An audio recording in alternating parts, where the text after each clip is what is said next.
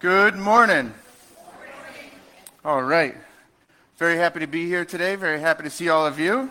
Today we're going to be wrapping up the sermon series on kingdom momentum and what that looks like. So previously we've been talking about creating momentum within ourselves, right? That's where we started, by living Jesus' teachings. So stepping out in small steps of faith in order to build that faith within us, that we would start practicing what we're reading in the Bible, that we would start living it out. And then we had to remember that God is sovereign. He has called us to be light, that it's Him that transforms us and calls us to move. And then we went to building momentum, which was leading people to God, and how we had to realize that His mission was bigger than self, that it was bigger than us, and that we needed to meet people where they were at because people want to belong before they become. And that as we meet people where they're at, that we're not just preaching at them and that we're not just talking at them, but that we're loving them into a relationship, into a discipleship. So today we're going to take all of that and we're going to wrap that into expanding the kingdom, which is loving our community. So as we start to build up our faith, as we start to build on all this, and excuse me, I want to read the word first. I apologize. So today's verses come from John 13, verses 34 and 35. A new commandment I give to you, that you love one another. Just as I have loved you, you also are to love one another. By this, all people will know that you are my disciples, if you have love for one another. Let us pray.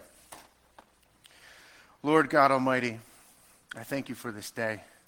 I thank you for your love, Lord God. I thank you for your love upon everyone here, that we would share in your love.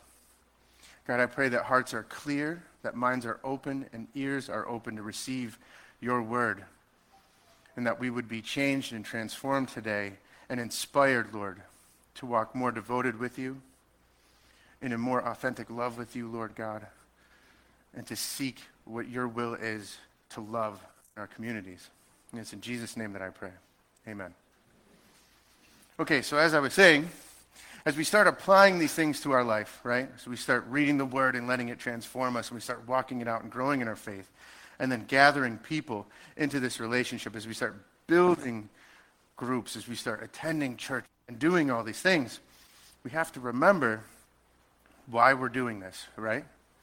So I know in my own walk, as I started to step out, as I started to go, my trajectory was going like straight up, right? Like I was praying, I was reading, I was meeting with small groups, with house churches, with this church, and I was just living for God. But at some point, that trajectory changed, and it started to flatten out. And it was gradual, right?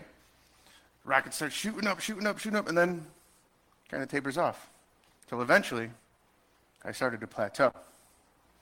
It's kind of like when I used to work out, right? So I used to go to the gym and I used to work out, but I was working out to look good, right? So my motive was, how good can I look for beach season? How good can I look for myself so that I feel better about how I look?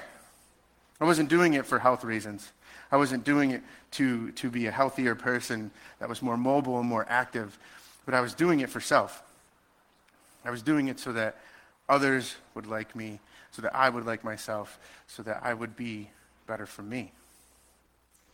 And so what we have to understand is just like working out, so you're in it to win it, right? At first, I'm going to do all these things, I'm pumping iron, I'm doing all these things, I'm looking good, but eventually you start to plateau, no matter how hard you work at that.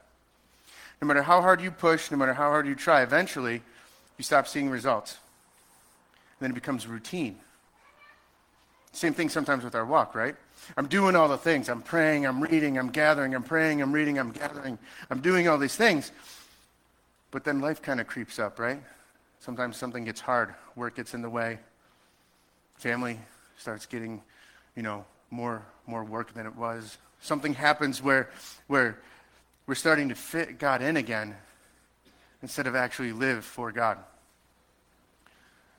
And when we start to do that, we start to, like I said, it's a routine. We start getting into a routine where it's just the same old, and eventually, just like working out, we take a break. I'll just take a little time off, I'll get my life back in order, and then I'll jump back into it. But we never do, right? We start to see like, I'm still praying, just not as much. I'm still reading, but not as much. And this happened in my life. Like I said, I was on this trajectory. I was going, and then work hours got longer. Family time got less. And then there were struggles at home that I felt like I needed to devote more time to. So I had less time for God because I needed to fix the thing that God had given me, because God calls us to take care of our families, right? So we start to put him a little bit to the wayside, and we start to press into those things. And like, I was going to work. I was still listening to Bridge Radio. I was still listening to pastors. I was still getting fed. I was still praying for the 2 hours on the way to work. But then it would stop. And I would get to work. And instead of praying when situations came up, I'd try to work in my own power. And what we have to understand is our actions reflect what we're devoted to. What we're devoted to, what we're really pressing in on, what is on our hearts and on our minds is how we're going to act. So yeah, I was still praying. I was still reading. I was still gathering and surrounding myself with Christian groups. I was still going to church. I was still doing these things. But at work, I was doing work where there were situations around me that needed attention. Sure, I was talking to the contractors. I had made a relationship with them, and I was trying to live it out there. But something changed when I started looking around, when I started looking past myself and the little group I was supposed to be paying attention to. Everywhere that I was being sent, the community, the town, the city, wherever it was, kept getting worse and worse and worse. It started out with just drugs on the streets. At a certain time of day, everyone was getting a contact high because it was there. And then I went to Kingston, and I heard stories of cars chasing each other through the construction site, shooting at each other. I witnessed sex trafficking, prostitution. I witnessed drug deals. And I got to Poughkeepsie, where I was witnessing stabbings. I was hearing something happen and having someone sprint between me and the contractor, and it was actually a stabber, and I didn't know it. I was pushing the contractor out of the way so that guy who was holding a knife didn't bump into him or me, not knowing what he was holding on to, until I hear the guy screaming in the parking lot that he's been stabbed. Witnessing a woman on drugs, losing her mind, helpless, and I'm just watching. And I started to notice that there was something bigger going on, that there was something else that was grieving me, that I was doing what I had to do, but I wasn't devoted to God and his work for my life. And if we look at Acts 2:42, I want to dig into this a little more. As you get into Acts, wrong page. I swear I had this marked out.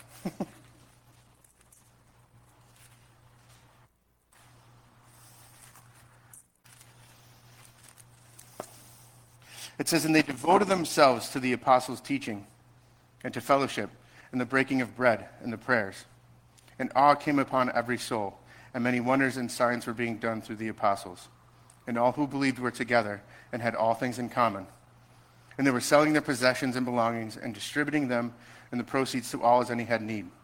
And day by day, attending the temple together and breaking bread in their homes, they received their food with glad and generous hearts, praising God and having favor with all people. And the Lord added to their number day by day those who were being saved. So as I started seeing my situation and where I was and how I was still doing these things, but I was still missing the big picture around me, I started questioning my own devotion. Sure, I was checking the boxes off. But was I really devoted to this life that I had claimed that I was? I'd been preaching at church. I had been organizing small groups and doing these things, but was I really seeing the big picture? And I started to notice that I was being indifferent in situations. For sure, I was focused on a group of guys I was working with, or I was focused on my family and what I needed to do, but I was missing all the other things, all the issues, all the darkness, all the things that were around me. And if you notice what it says here, it says, and they were devoted to. They didn't just fit it in. They weren't just practicing it and doing it when they could. They were devoted to the apostles' teaching, which is the Word of God. It's this. Then it was all oratory. It was what they had learned from Jesus, but it was this. They were devoted to this study. They were devoted to prayer. They were devoted to gathering and fellowship and to breaking bread with each other. And they were devoted to the things of God because they were devoted to God. And what had happened? Awe came upon every one of them. Signs and wonders were being performed. They were giving up of self to sell possessions to give to those in need. They're even going places they technically probably shouldn't have been going, like the temple. At this point, when they became a Christ follower, the Jewish people who were running the temple, the Jews themselves thought that they had turned their because they were following a different God. So they were going to the temple and still living this out, still walking out their faith, even though they knew they probably shouldn't have been there. Because they were committed and they were devoted to it. They were devoted to these things, and what had happened was there was a change in them. Where they weren't just working on knowing that it was bigger than self, but they were actually living it. And what had happened? They had favor with all people, and their numbers grew day by day. It says in John 13:34, it says, "A new commandment I give you, that you love each other. That you love each other as I have loved you." And it says, "By this, all people will know that you are my disciples, if you have love for one another." If you have love for one another. So the question is, are we devoted to ourselves, or are we devoted to others as God calls us to be? Are we devoted to his love? And it's this idea, this concept, and it's not that hard, but it's simplicity and authenticity. Right? Genuine love. And now that I've said that, I'm done because I didn't trip up over that. It came out clear, it came out beautiful. Have a good day. You could just hang on to that one. No, seriously. So it's genuine love. It's real love. It's not this fake thing that you're doing in order to fulfill your own needs and desires. And that's what I had felt myself growing into my walk. Like I was doing these things in order to look good, to look the part, to claim to be a Christian, instead of actually loving others with the love that God has shown me. So what are your motives? Because if it's not love, then the rest of it doesn't matter.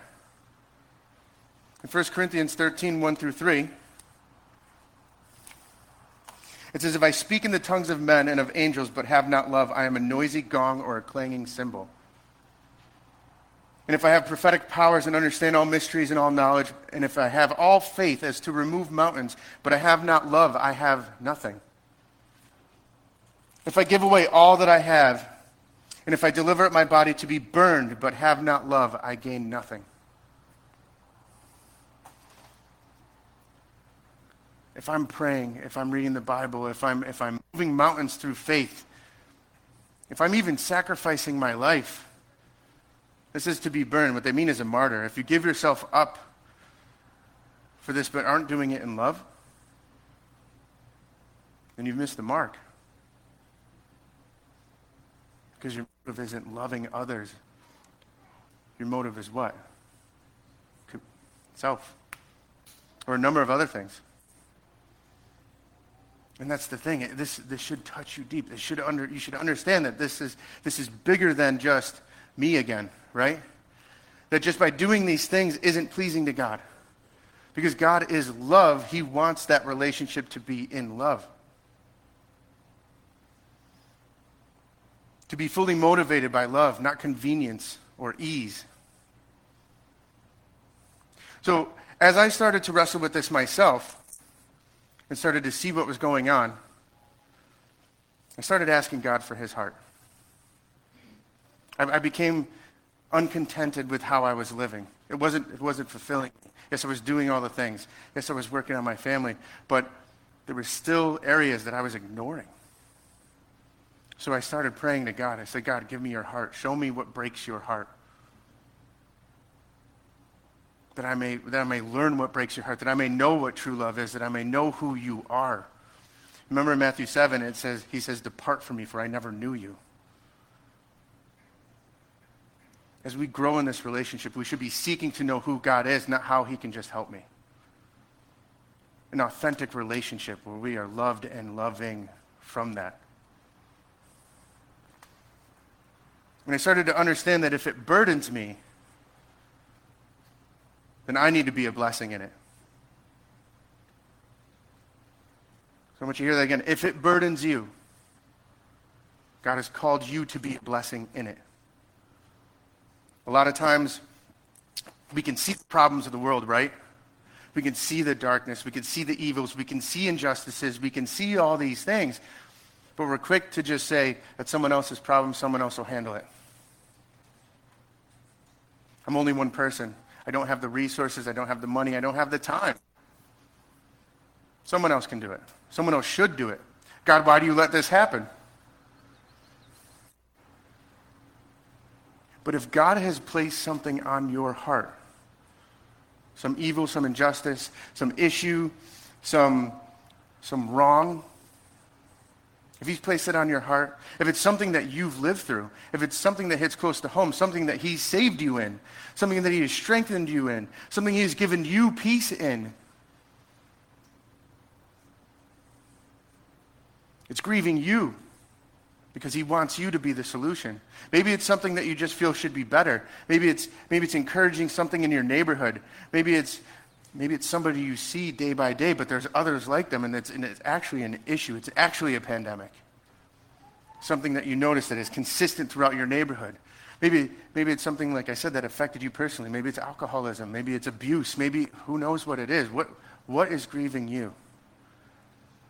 Because God has called you to be the answer. He's given you peace in that storm. You have a testimony about it. Something you have a passion for.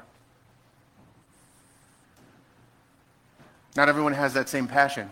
Not everyone's going to understand that passion because it was given for you. In 1 John 13, 17 through 18,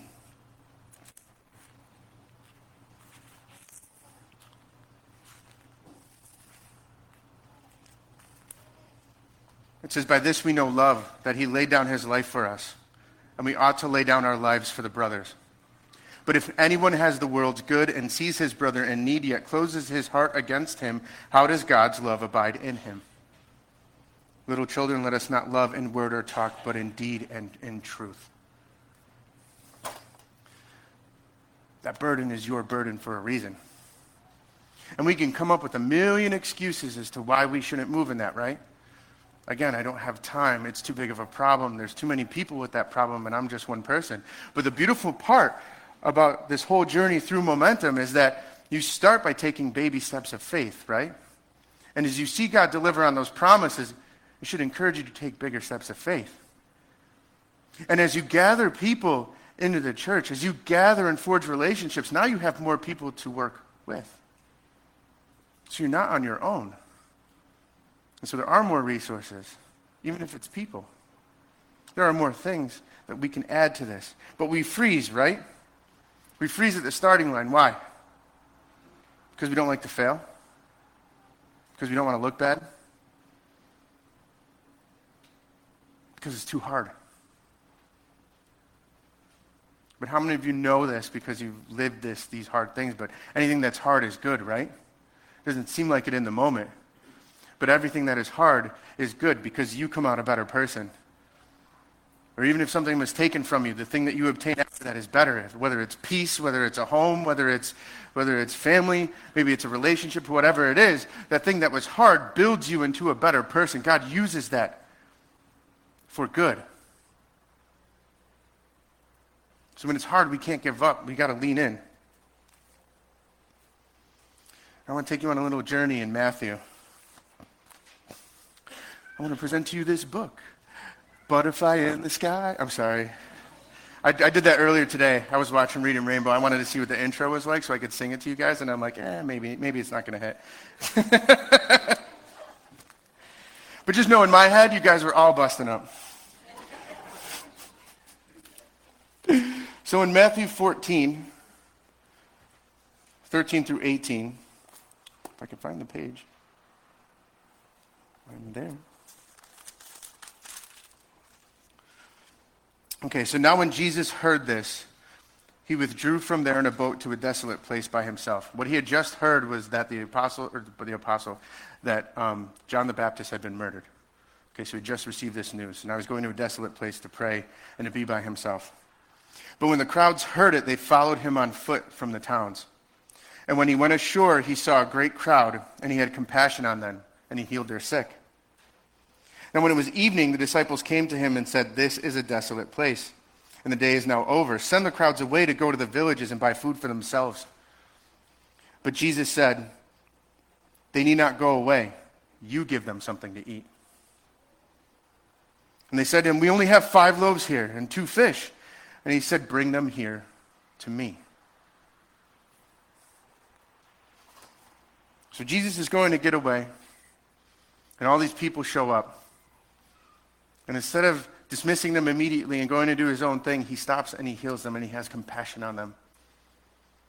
He had something else he wanted to do. He had his own little grief that he was going to go do, but it said he put that aside to go help these thousands of people. And then after he's done all this work, his disciples come up to him and say, "Hey, Jesus, there's nothing around here. We only have 2.5 filet of fish sandwiches, and that's not enough for us.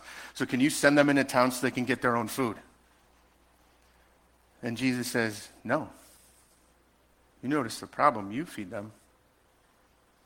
And the first thing they do, these apostles who have been walking with him, seeing him heal people, seeing him do all these things, living with him, practicing all the things that he taught. Sound familiar?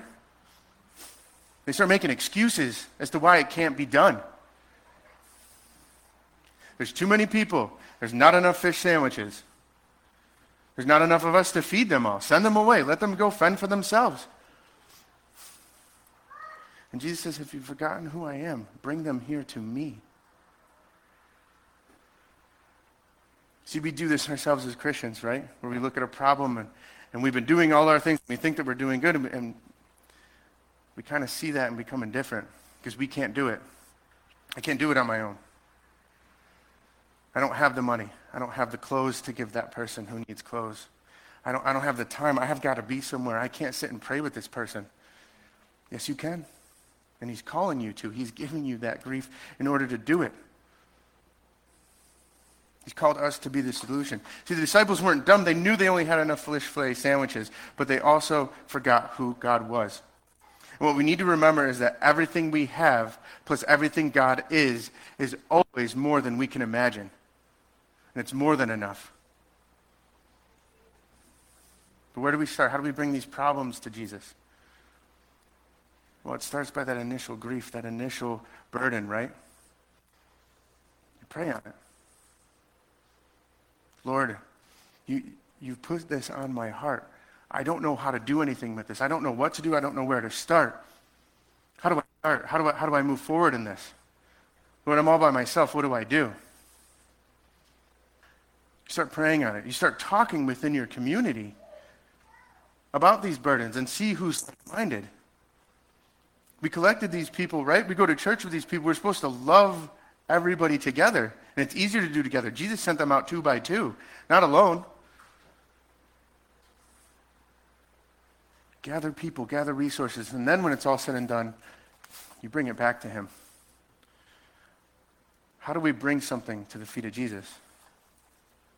It's the same answer. If I had Jesus in front of me and I needed to put something at his feet, I'd have to lower myself. And I have to give it to him. Well, look, back to prayer. You give him those resources. You give him that burden. You say, "Lord, please help us to find ways to get into this situation. Please open doors for us. Let us meet people who can help. Show us the peacemaker. Show us the gatekeeper. Show us what we need. Take what we have, Lord, and make it enough." And I guarantee you, he will deliver on that. He will open doors in the community or wherever, in your neighborhood, wherever you need to be, of people who also have this burden and don't know where to start. And then your resources would grow. The heart would grow. Your influence will grow. And the best part is it doesn't have to be Christians. This is expanding the kingdom, right? Everybody has burdens. Love comes from God. So even if somebody doesn't believe in God, that love comes from God. That burden they have in their heart that they want to do something about, invite them into your mission and watch them work with God unknowingly. And as they're working with you, and as you're walking out your faith in this, and they start to ask questions, who knows what happens? You build a relationship with that person. And not only are you helping the person that the burden started from, or the issue that the burden started from, but now you're helping people who don't know God start to learn about God, and we start expanding the kingdom organically. Why? because we had a burden. We came at it with authentic love. We were devoted to God and his answer for it. And we gave it to him to do his work. It's not our power. It's not me that's going to change the world. It's him through me because I am obedient to him. Because I want to love the world as he loved me. But it's his love. It takes all the pressure off. All we have to do is start being observant to the things outside of us, to count the cost, to pick up our cross, to put ourselves away and follow him. It all goes back to him. It all goes back to him and his love flowing through us. Let's pray. Lord God, thank you for all of us, Lord. Thank you that we get to be your hands and feet. Thank you that you show us love every day, even when we get it wrong. That, Lord, that I pray that you would fill all of us with your love, with your compassion, with focus, Lord, on you, that we may be able to see outside of ourselves and into the world around us, that we may start pushing back on the darkness, Lord, with the greatest power, your love. That, Lord, truly faith, hope, and love remain, but the greatest of these is love. It's in Jesus' name that I pray. Amen.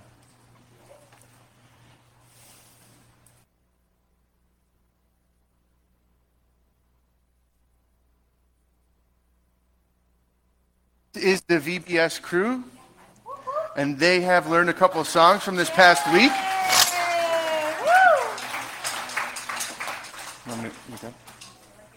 And they have learned a couple of songs this past week that they would love to share with you. All right? Take it away, guys.